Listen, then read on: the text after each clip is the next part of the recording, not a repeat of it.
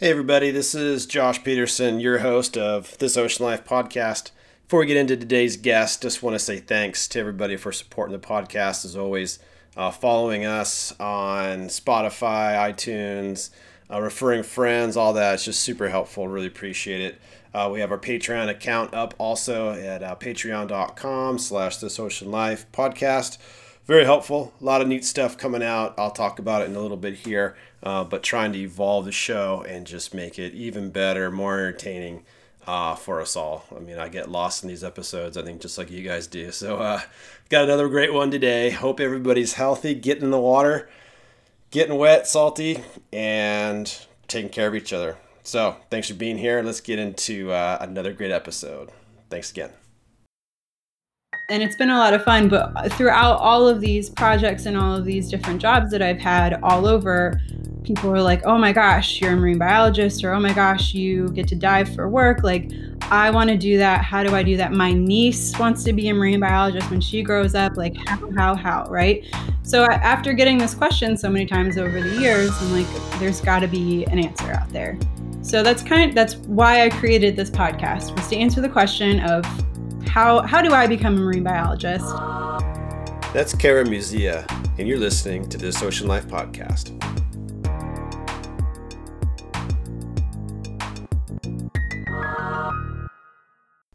In the waters of South Florida, marine biologist and podcaster Kara Muzia splits her time between working to protect sea turtles and sharing stories from other marine biologists. With a strong dedication to helping the next generation understand the wide variety of paths to becoming a marine biologist and the realities of the profession, Kara hosts So You Want to Be a Marine Biologist podcast that provides unique perspectives and stories from others in her profession. Throughout her own career in marine biology, Kara has worked across different disciplines and now today focuses on sea turtle research and conservation. On the topic of sensitivity to human impact on beaches by nesting turtles, Kara shares an interesting perspective on what the COVID-19 lockdown has done for sea turtles through less disturbed beaches near her in South Florida. Now Kara rounds out her ocean life with strong dedication to exposing her young family to the water and providing guided nature tours by paddleboard around her area.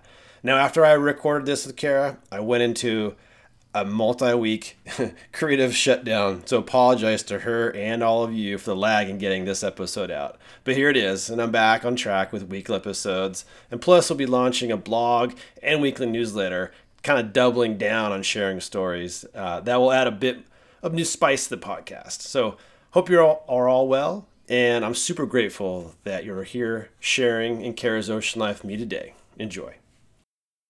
Kara, here we are, middle of the COVID-19 craziness. I just would love to hear how that's treating you and your family out where you are. We're doing well, actually. It's definitely been a little bit of an adjustment, but I'm trying to look at the silver linings of it. So my husband, his work schedule is consolidated and he's working 3 10s and then is asked to make up the rest of the hours when he's at home. So he's home 4 days a week. So that's been really lovely.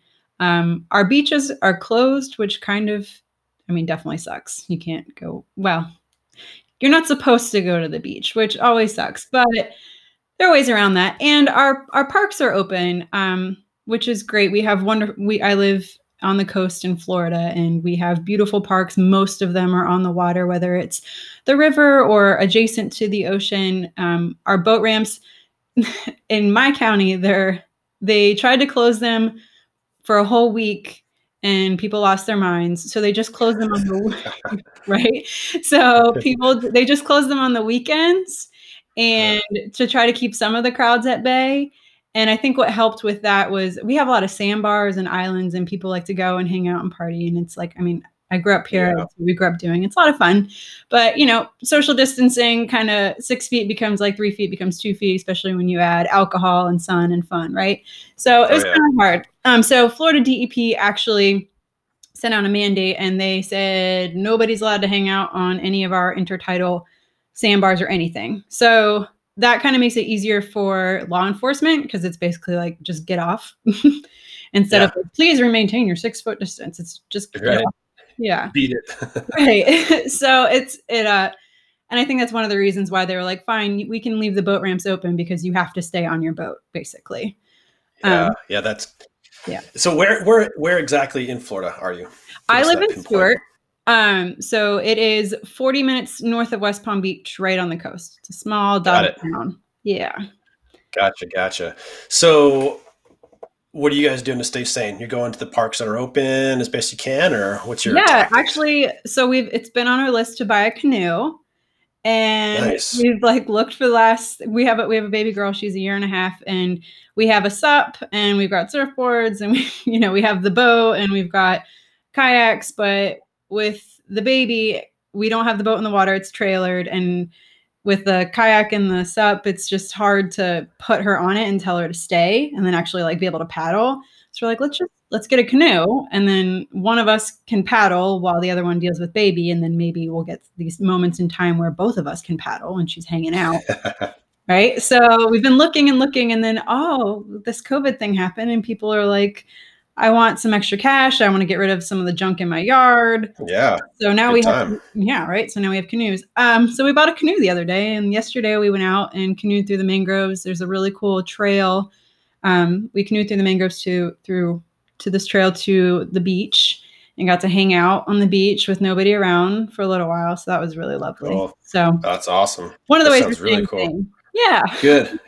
Yeah, got to get creative. Got to buy stuff, and you got to just do the best you can, and got to stay sane, especially with the young one, Yeah. for Yeah. sure. So with time, I shouldn't say time in your hands because you're still busy with being at home so much now. Are Mm-hmm. you able to do more podcasting? Because you have this really awesome podcast. I'm really excited to talk to another podcaster, and I hope we don't get too geeked out on podcasting techniques and things as we talk today, because people want to hear about you and your ocean life. But so you want to be a marine biologist, as your podcast is really awesome. So start there first. Where'd that come from? What's the premise? And just dive into it, if you would, please. Yeah, awesome. So you want to be a marine biologist is a passion project of mine.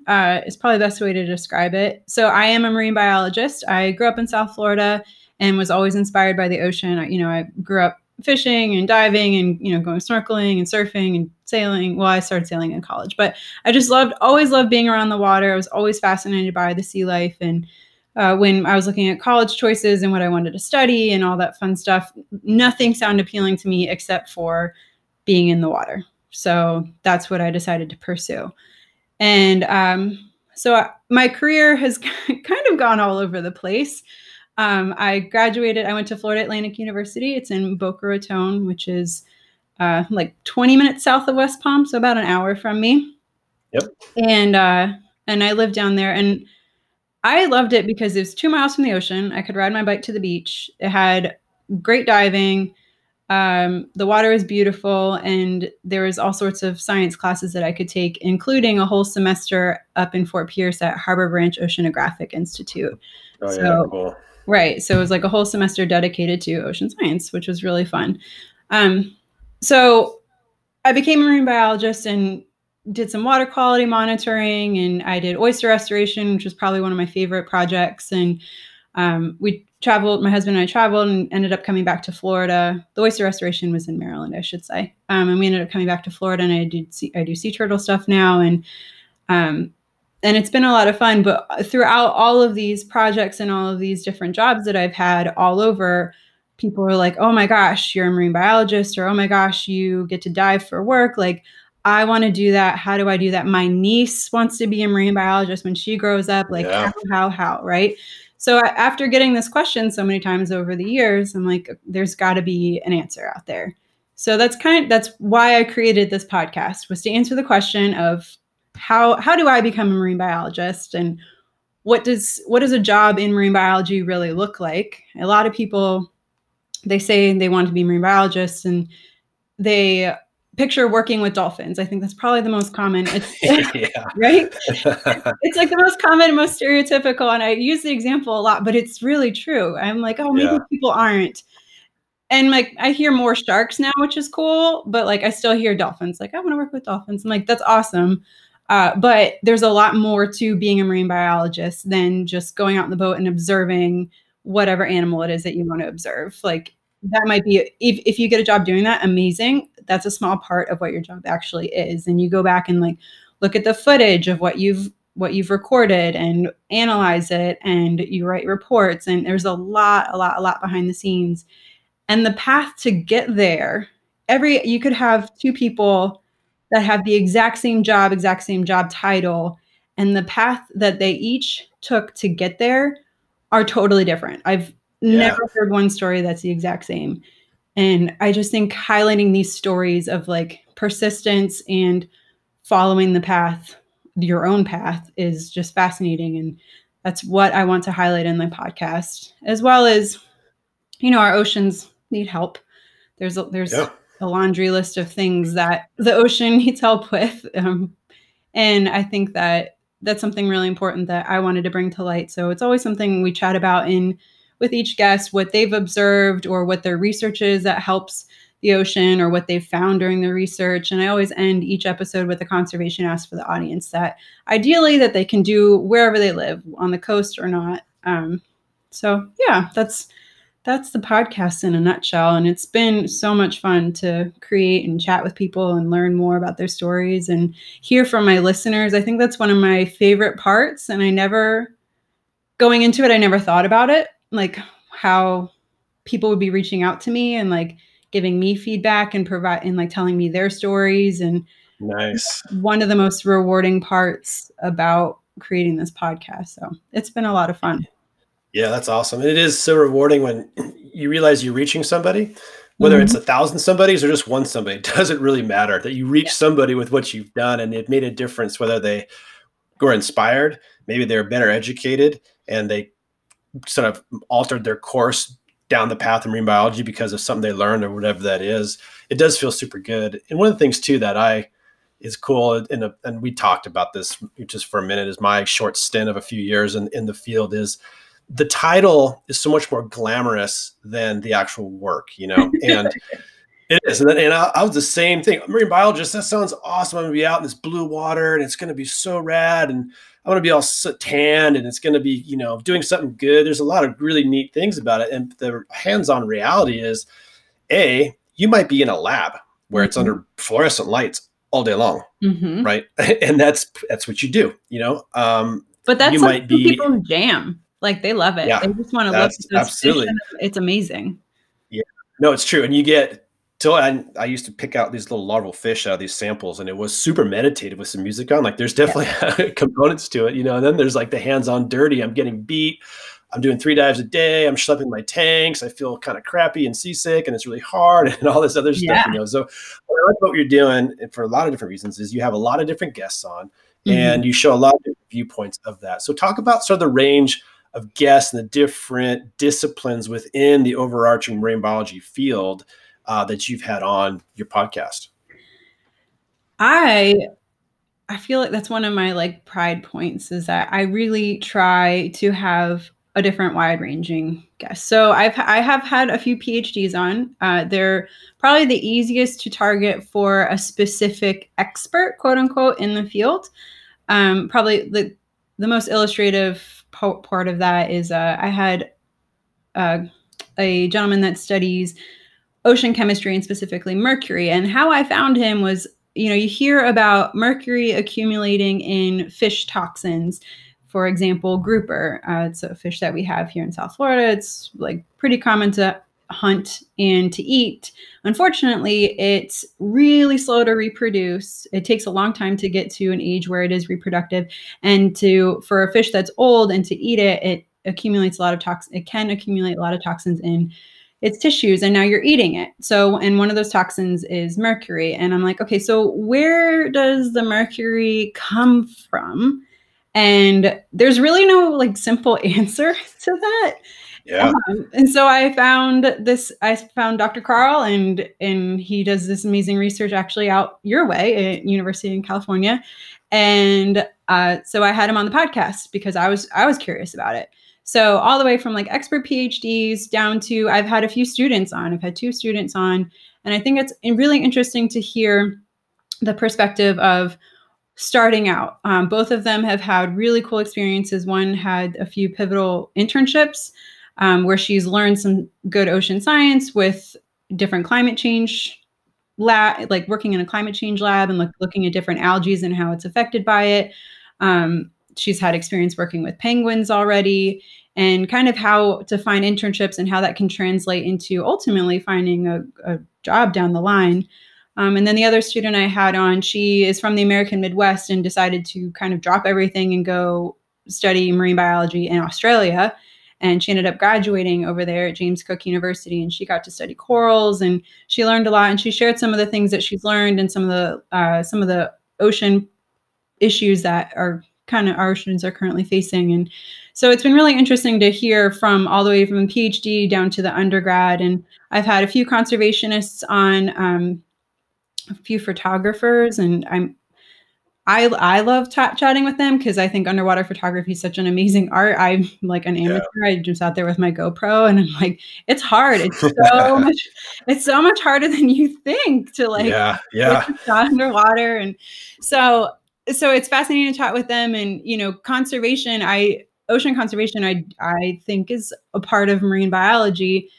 Marine biology to me isn't just the actual study of living things. To me, it's pretty much anybody that works on the water or on the ocean that with the goal of helping it, right? So these conservation photographers, like in my head, I'm like, they fall in the umbrella of marine biologists, and they are shark conservationists and manta rays and just so many different things. So it's been a lot of fun to chat with all these different people, and I've chatted with people in Australia, in the Philippines, from the UK, all over the US. So kind of bebopping around the world. So that's been a lot of fun too. Yeah, that's way cool. It's neat to hear different perspectives from different nationalities about this too. Well, there's this common theme of it. We all care about the water. That's why, they're into marine biology, whether it's in Portugal, the US, or Madagascar, or wherever. But it's also really interesting to hear about the issues that they're working on in a totally foreign part of the planet that you've never been to. You don't really know the animals that well. That's one of the things I love about what I'm doing here is just what's it like to surf in, the Arctic or something. Like, I have no idea. But so for you then, is that part of the juice in it for you is you get to get lost in somebody else's experiences for the hour you have them on and learn and almost kind of feel secondhand, almost firsthand what it's like to do what they do in that area? Yeah, absolutely. I actually have an episode coming out next month, and I chat with somebody that is doing research in Thailand, and they're actually looking at the benthic fauna, so like the animals that are growing on the bottom. So it's a little bit of, nudibranchs, which are everybody's favorite beautiful sea slugs. Yeah. So we chatted a little bit about that, but he also dives into what's actually like living in the muck in the bottom in this specific bay in Thailand. And just hearing him get so passionate about it and so animated about what he's studying and how fascinating it is and how it can like change how policy is being shaped out there. I got lost in it, and I was like, oh, this is so amazing. And like when you take a step back, you're like, we just talked about slugs and muck for 45 minutes. But, but it was a really cool, enlightening conversation. One of the lesser glamorous areas of marine biology, slugs and muck, but just as important and interesting as dolphins and fish, Exactly. But he's diving in beautiful, pristine waters on coral reefs. So, yeah. Now, how about the starting of a podcast, right? I mean, two things. One, you had to you have to be outgoing. You have to want to talk to people. You have to want to lead a conversation and pull stories out, right? So there's that aspect of you, just, a personal characteristic, which you have after talking to you. So, and then the second one is just, okay, so what do? I have to have a platform and a podcast service. And so talk about just you starting from when you had the idea to making the decision, okay, I'm going to do this, to actually like getting up and running with the podcast. It's a process. I think starting anything though is a process, right? Like starting from, I have no idea how to do this, to getting to like, okay, I did it, is a huge, long process. I don't care what it is, podcasting included. So I actually was going to do this as a blog. I wasn't going to do podcasting at all. I didn't want to have to listen to myself talk. I think a lot of people have, That is a hard one. right? And my friend, she's a yoga instructor and she does yoga videos. And I'm like, oh, and she's like, I don't want to hear about it. I have to look at myself and hear myself talk. I'm like, okay, you win. Oh, geez, yeah. But so I wasn't going to do podcasting. It was going to be a blog. I had actually interviewed a really good friend of mine and my high school marine science teacher. And I had, recorded both of them, but the sound, I just did it on my phone because I was like, oh, I'll just take notes because this is just going to be a blog. And like I have to get back with my high school marine science teacher because it is still one of the funniest interviews I've done. Oh, cool. And we did it in the middle of like Panera Bread Cafe. So I'm like, oh, I can't use this on a podcast. There's too much Panera happening in the background. But yeah, so getting started, I was just going to do a blog, and then I listen to podcasts and I really enjoy them. And I just think that when you're looking at things on the internet, there's so much that wants to grab your attention for you to look at that it's really easy to get sucked down in these time holes and then not actually get to the things that you intentionally went to, right? Like, so Facebook, Instagram, all those social media things are really good examples, but even going down the rabbit hole of just different articles, like you get sucked down in one article on Medium and then, oh, there's a click to and a similar, oh, and just click. And you may not get to the thing that like, hey, a podcast or a blog about marine biology that you meant to get there to look at in the first place. And I think that podcasting is wonderful because you listen to it when you're driving, when you're walking the dog, when you're folding laundry, whatever, simple things around the house. It's when I listen to podcasts. And I was like, this is a more accessible way for people to listen to it. And so I was like, all right, I'm going to do a podcast. I'll lay the blog to rest. And so getting started with it, I Googled, Google was my best friend, or Ecosia, whatever your favorite search engine is. Definitely. And I found Audacity, which is a free editing platform. Yeah. And I was like, okay, because it's just me. I don't want to spend a lot of money getting this up and running. Fortunately, podcasting is all about the audio quality, and a microphone is one of the biggest things that everybody keeps recommending. And fortunately, my husband and I did some traveling a few years ago and had wanted to do some of our own fun videos, and we bought a really good microphone to do them with. And so that's what I'm using right now. It's what I use. So I had that at least, but to get like the hosting and to figure out like how to get my feed over to Apple Apple Podcasts and all of that. And like all of that was, searching online and just figuring it out and messing it up and trying again and eventually there. And you got there. And how many episodes are you on now? You're in your 20s, right? Or more? Yeah, I'm releasing my 26th episode tomorrow. Very excited on Earth Day. Awesome. Oh, very cool. And so when did your first episode come out? What was the month or date around that? It was last May 2019. Oh, nice. Yeah. So we are coming up on my 1-year anniversary of podcasting, which is fun. It's awesome. Yeah. So then when you are chatting with somebody, you being a marine biologist yourself, been in it for a long time, still in it today. Do you pick up any of what you hear and things you learn from these other folks from around the world, in marine biology, does it ever help you with what you're doing day to day, which is also a question of way to transition into telling us what you're doing, your day-to-day marine biology job? I just imagine you're hearing all these cool stories and perspectives and also data and science. You're like, geez, I didn't know that was happening. Maybe that's happening where I am. Or do you ever make little like connections with your local area and what you're doing with marine biology? So I feel like I always learn something from everybody I listen to. And it does, I will say that they kind of open up like different little nuances or niches. I'm like, oh, I didn't realize that was in my own backyard. So, and there's some, because Florida is all water and a lot of ocean, mostly there's just a lot going on in Florida it's almost impossible to know every project that's happening because there's just so much. So I do find that I'm learning more even about where I live, but in the world as a whole, just the different things that are being studied and some of the different policy that's being shaped because of it. It's absolutely fascinating to me, and I'm constantly learning. Everybody's learning every day, so I'm definitely learning, and I learn a lot from my guests. Day to day, so I do sea turtle work right now. I do sea turtle research right now, so I'm mostly on the education side of things, which kind of ties in nicely with my podcast.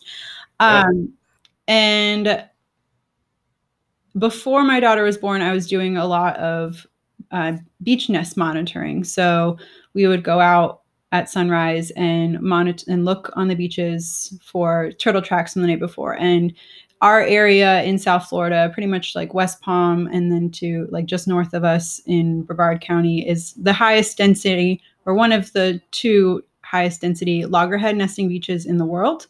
Oh, cool. Yeah. And then we also have green sea turtles nesting here and leatherback sea turtles nesting here. So we get, between the three species, we can have lots of different activity from the night before. So we go out and document it. And what we're looking for is crawls. So a crawl is just them coming up on the beach, and they could be a false crawl, or they could have nested. And a false crawl is like they came up and they could have just turned around and gone right back, or they could have dug a little bit and decided for whatever reason they don't like the area. It could have been light pollution. It could have been that the sand was too dry and the hole kept collapsing and they just gave up on it. That happens a lot when we haven't had rain in a while. Somebody on the beach could have scared them, or something on the beach could have scared them, and they've gone back to the water. So there's a few things that cause false crawls. And then, so we document all this, we record all this, we mark only some of the nests. And I think that's something important that people don't totally realize, is that not every nest is marked. We would be out there like all day and all night if we marked every single nest. We mark a small percentage just to see the reproductive success. And what I mean by that is we monitor each nest that we mark. So in addition to recording with a GPS, each nest or each crawl that comes up on the beach, we monitor every nest that we mark. And to mark a nest, we actually have to like dig for the eggs, because you don't want to drive a wooden stake through a nest of eggs, right?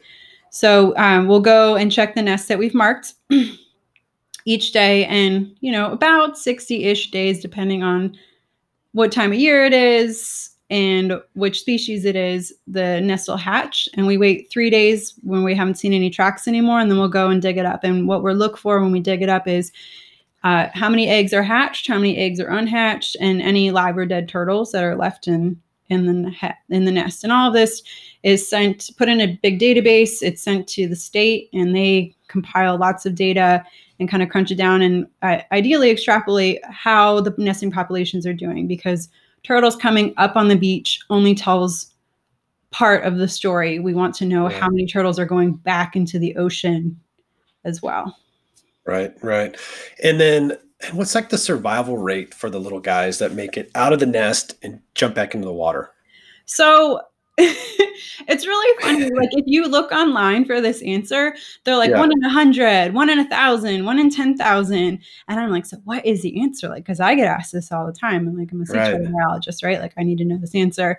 And we were at one of our permit holder meetings a couple years ago, and they're like, so the answer is we don't really know. It's low. It's really low. I think 1 in 1,000 is probably a good estimate. But it's insanely low. Sea turtles lay a lot of eggs, so I'll take loggerheads because they're what we have the most here. They'll lay over 100 eggs in a single nest. They'll nest several times during a season, and then they won't come back the following year. It takes a lot of energy to make that many eggs in that short amount of time, so they won't come back the following year. They'll come. And it's usually every other year. All species of turtles do this. They usually do an every other year type of thing. And so in that 100 plus eggs, sometimes we have it's what we call a clean nest. We dig into it and they're all hatched, and all the shells are like papery and white and like pretty, and there's no yolk, and it's amazing. And I love those nests. And you're like literally just count like little paper, like they look like if a ping pong ball kind of like lost its air and squash. It's exactly what they look like. That's cool. Yeah. So we count them up And and ideally, they all hatch. That like almost never happens. I've had nests that were too close to the water line or something, or they cooked too much or something happened, and I've had whole entire intact nests that the eggs, they'll start to turn black when they're no longer valid. And so all the eggs are starting to go, and so that's kind of sad to see. So it's definitely kind of a wash between. Most of the time I have a lot hatch out, and then I usually have a few that didn't hatch at all. I love it when I find the babies in there, though. Usually we take them. Usually we like bring them with us for the night, because the rule in Florida is that you don't let them go after 10 a.m. because the sun's too high and they just become a snack. So we will take them back with us to the office, and they get to hang out in a bucket of sand with a towel over it, and we'll let them go that night or early the next morning. That's another quick PSA. If you see a sea turtle and it's in the middle of the day, try to take it somewhere and don't put it in water. It uses a lot of energy to swim through the water, and it's not actually going anywhere when it's in your bucket. So get some damp sand, put in the damp sand, and bring it to somebody that does sea turtle work.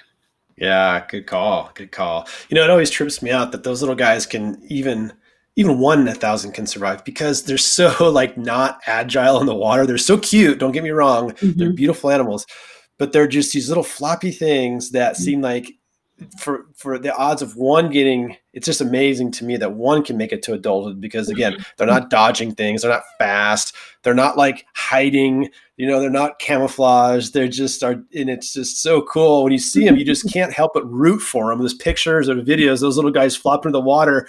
You're just go. It's like watching a sporting event. You're just go. You just can't help but root for them.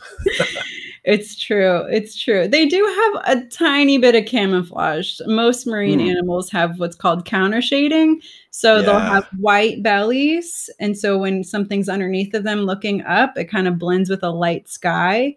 And then they'll have dark tops. And so when you're looking down, it kind of blends with the darker ocean color. But that's pretty much all the camouflage they have. So most research has shown that hatchlings, no matter the species, charge it from Florida out to what's called the Sargasso Sea. It's just a ball of seaweed in the middle of the Atlantic is probably the easiest way to describe it. And they hang out. All they're looking for is a big patch of seaweed to hang out on. It provides habitat, it provides protection, it provides food. There's all sorts of little critters that live within these big patches of seaweed. Which is actually a brown algae, fun fact. But they live in these big patches of factoid. Yeah. So how about the status of the population as a whole? So I guess in two different ways. One is in your area, loggerheads, and then more globally. How are those guys doing population-wise? So loggerheads, greens, and leatherbacks are all up, which is great. The numbers in Florida have been increasing steadily over the last couple of decades, which is pretty heartening to see. I think globally, it depends on where you go. There's places that were doing great, and then certain policies have changed, and now they're not doing so great. Certain parts of Eastern Africa have a higher nesting population of certain type species of turtles, and they can do great. And then, in times of conflict, not so much. So I think worldwide, they're all endangered. There's 7 species of sea turtles worldwide, and every single one of them is considered protected. They're all endangered according to IUCN, which is the International Union of, blanking on the name. They're all endangered. Another acronym. Yeah, another acronym. There's too many of them. So they're all considered endangered, except for the loggerhead in Florida. It's considered threatened. So our population has increased enough to where they're not as critically, or they're not worried about as much, but they're still monitored pretty heavily. Yep. International Union for Conservation of Nature, IUCN. There we go. There we go. Makes sense. Yeah. I'm had a mind fart there for a second. So yeah, to answer your question, here they're increasing. Actually, I saw there's a local very small nonprofit called Florida Leatherbacks Inc. And all they do is leatherback monitoring, both in my county and in Martin County and in Palm Beach County. And because of COVID and all of, people not being on the beach, that means their beach chairs aren't left behind. That means their toys, their umbrellas, their sand pits are not left behind. It's a clean, flat, dark beach for the most part. And they have seen a doubling in their numbers from just last year, which is really impressive. So cool. Yeah. So, even if you take into account, like I told you earlier, the sea turtles nests are cyclical. So like one year they'll come and nest a lot, and then the next year they won't come at all. And then the next year. So we know that it kind of goes in waves, but even accounting for if this were a bigger year, that like a doubling of a number is pretty substantial. So that's exciting to hear. That's way cool. And this is almost like, it's a science experiment that happened by chance, meaning when else could you say, hey, no chairs, no people on this beach for even an hour, you know what I'm saying? Or, let alone a week or days, to really see, hey, what happens if there's nobody touching this beach for a while? Do we get more turtles? Do we get less? Do we get the same amount? And it's like, here's that sort of natural study, actually not study, but experiment just happening. And it's like, whoa, we're getting way more. So do you think that there's a possibility that what you guys are seeing now with way fewer people, way more turtles, that might help influence future, regulations around beach activity or anything that might come into legislation that will help provide sort of, better environment for the turtles to come back to in the future? Time will tell. I hope so. We'll see. Yeah. Sea turtles are one of, pretty enigmatic creature. Everybody loves the sea turtle. I haven't met somebody that's like, oh, a sea turtle, gross. Like, it's very true. It's very true. They're like wise, beautiful beings. Most people love them.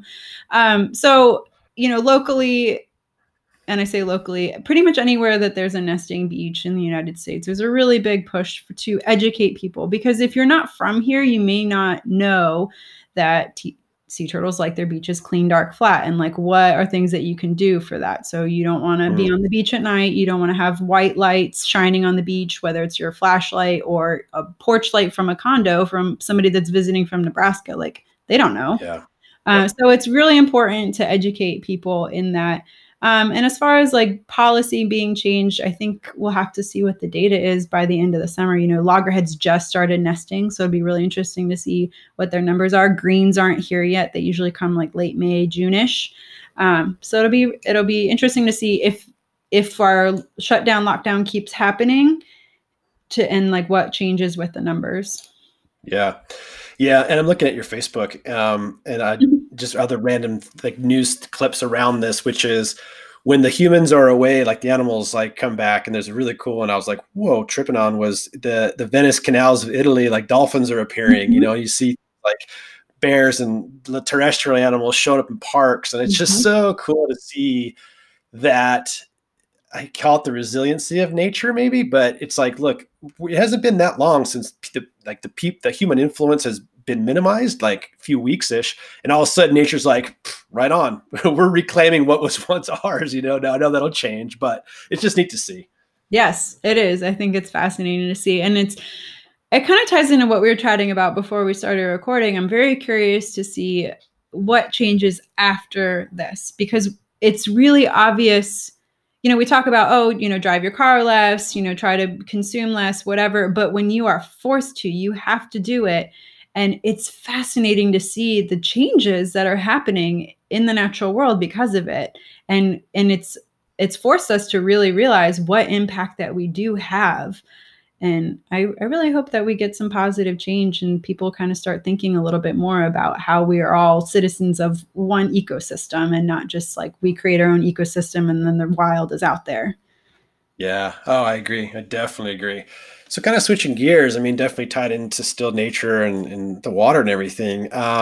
Two things. One is you also do guided tours in your area. Is that right? Yeah. So I actually just started. Perfect timing with like nobody's allowed to do any business. Yeah. But I actually just started my own paddle tour company. I love being outside and I love talking to people and I like talking to people about being outside. So I thought it'd be a really fun way to kind of tie all of that together and do paddle tours. And being on the water, I mean, the listeners of this show know, right? Being on the water is just so meditative and therapeutic. And I think when you kind of tie that into a little bit of knowledge about how the local ecosystems work and some of the incredible animals that live in the area, I think it can have a profound impact on how people perceive their role in the world, kind of what I was just saying. So that was a lot of why I decided to start this tour. And actually what I was describing earlier, taking the canoe through the mangroves over to the beach is part of one of my tours.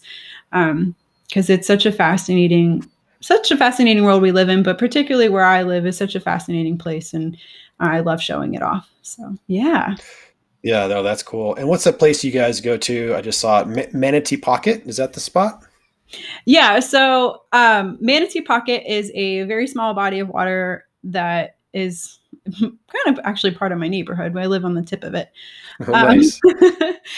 And at one end, it intersects with the St. Lucie River and the Indian River Lagoon. So the St. Lucie River is fresh, and the Indian River Lagoon is this 156-mile long body of water that spans from all the way up in Lake Sebastian down to Jupiter. And it's at one point was considered one of the most biodiverse estuaries in the entire United States. Wow. And just the amount of wildlife that's in this place is amazing. And then 2 miles from the mouth of Manatee Pocket, or not even, like a mile from the mouth of Manatee Pocket, is the inlet. So you just have fresh ocean water. And in Manatee Pocket, we see manatees, as you can imagine.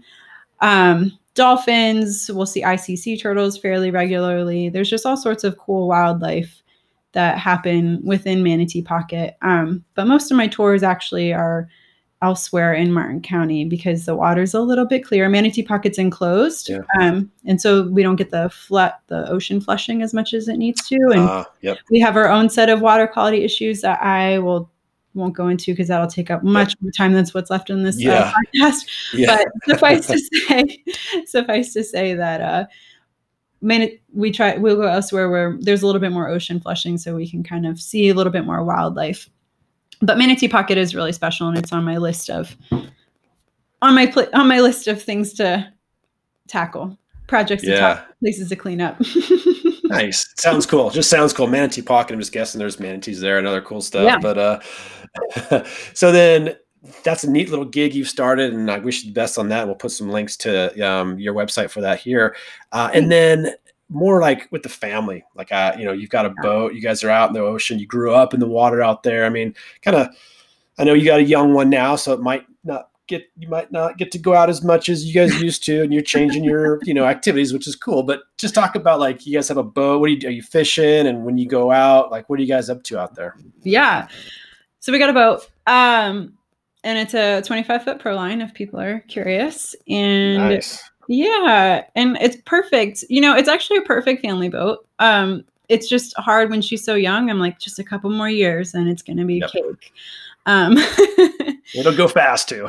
Yeah, I know. I'm trying to enjoy where we're at, and I'm like, it's fine. We'll just we'll just do different things for right now. Yep. Like take the canoe out. I'm excited about my canoe. Not as fast, not as luxurious, but still, you're on the water.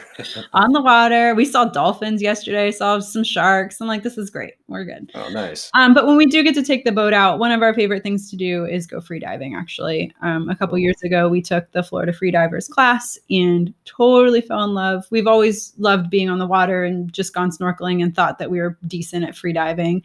And then we took the class and we're like, you know nothing, Jon Snow. It was amazing.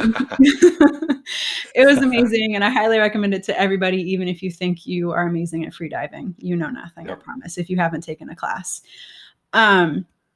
So we took that class, and we have St. Lucie Inlet, right? The inlet in Stuart is the northern end of the South Florida Reef Tract. So we actually have a little bit of coral reef up by us. It's not as, prolific as down in the Keys, but we do have some coral, and it's augmented by worm reefs. So we have a lot of really cool wildlife and ledges and fun things to check out. And that's not far offshore, actually. We just kind of run out the inlet and go, it's like maybe a mile offshore. And then we have a lot of artificial reefs that are sunk. So we'll go check those out. Usually those are for scuba. We have a barge that we go to. It's called we call it Goliath Grouper Barge. I forget the actual name, but every time we go, we see like 6 to 8 like trash can size Goliath groupers, and nice. Yeah, they're like swimming all around. It's super fun. Actually, there's a bunch of anchors, probably from fishermen out there, that we want to go back and with some lift bags and get off. Collect a few. Collect a few anchors. Why not? But yeah, so mostly just getting in the water is one of our favorite things to do while we're out in the ocean. My husband fishes. I don't anymore. I find it more fun to just kind of hang out in the boat or just get in the water. Like when he's like, oh, we're going to go offshore. And I'm like, well, how far are you going? If you're only going to go 3 miles and you're going to be fishing, I don't want to go. And he's like, no, I think we'll go out at least past the Gulf Stream. I'm like, okay, I'm coming. I'll get in with the sargassum and like see what critters are living in there. And it's so much fun. So yeah. Oh, it's so fun. And so you're already exposing your daughter to this. Like you mentioned, you guys have a canoe and you're out cruising around. So I'm guessing that she'll be, a fundamental part of all these adventures and activities from here on out. For sure. She's going to be a little water baby. We've had her on the boat a lot. I mean, it's more of a challenge, but we totally make it happen because it's worth it. We have, like I was mentioning earlier, we have some spots. One's called the Sandbar, and it's just inside the inlet, and at high tide, it's clear ocean water. There's all sorts of little hermit crabs and seagrass, and we have queen conch growing and hang out in there. So we'll bring her out there, and it's great because it's shallow water. I'm like, go play and explore your aquatic surroundings, and definitely getting her exposed to that ocean life. That's so cool. That's some of my favorite pictures that I have of my kids at that age. They're all teens now, but is them in the water, around the water. And even them, I recollect, like I see them when they see those pictures, they realize, even if they get busy with sports and they haven't gone surfing for, 2 or 3 weeks or whatever that might be, they've been a little dry.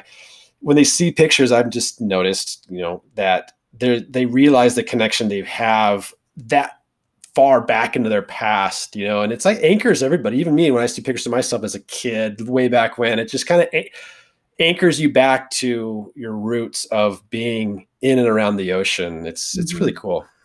Yes. Yeah, it is. It's true. And it's special. Actually, my husband and I were talking earlier, growing up, he actually grew up in Wisconsin, but his dad and mom unfortunately separated when he was younger, but his dad moved to Florida. So he spent every summer down in the Keys, same as I did, but I grew up here. It was only a drive down there. Yeah. And so, you grow up spending, a week or so every summer diving coral reefs, and it definitely has an impact on you. So it's cool to see the next generation and being able to kind of foster that in your own child. So it's really fun. It's very cool. Very, very, very cool.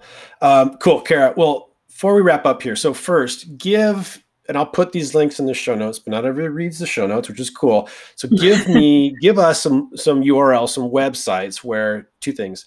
1, where people can find your podcast, and 2, where people can go to learn more about the guided tours that you provide in your area. Yeah, awesome. So my podcast is available over at marinebio.life. Pretty simple, because the name of my podcast, So You Want to Be a Marine Biologist, is just a really long URL. We abbreviated that. So marinebio.life for the podcast, and then paddle tours. If you are in Florida or you want to come visit Florida and come see what wild, wonderful Florida is all about, StewartPaddleTours.com. That's where everything is at. Awesome. Well, Kara, I appreciate your time today, hearing all this cool stuff. I love geeking out about marine biology. I could keep talking about the turtles, and I know you've done other things besides that. And good luck with all of your family, and staying safe, healthy, and all that stuff. It's been really great chatting with you today.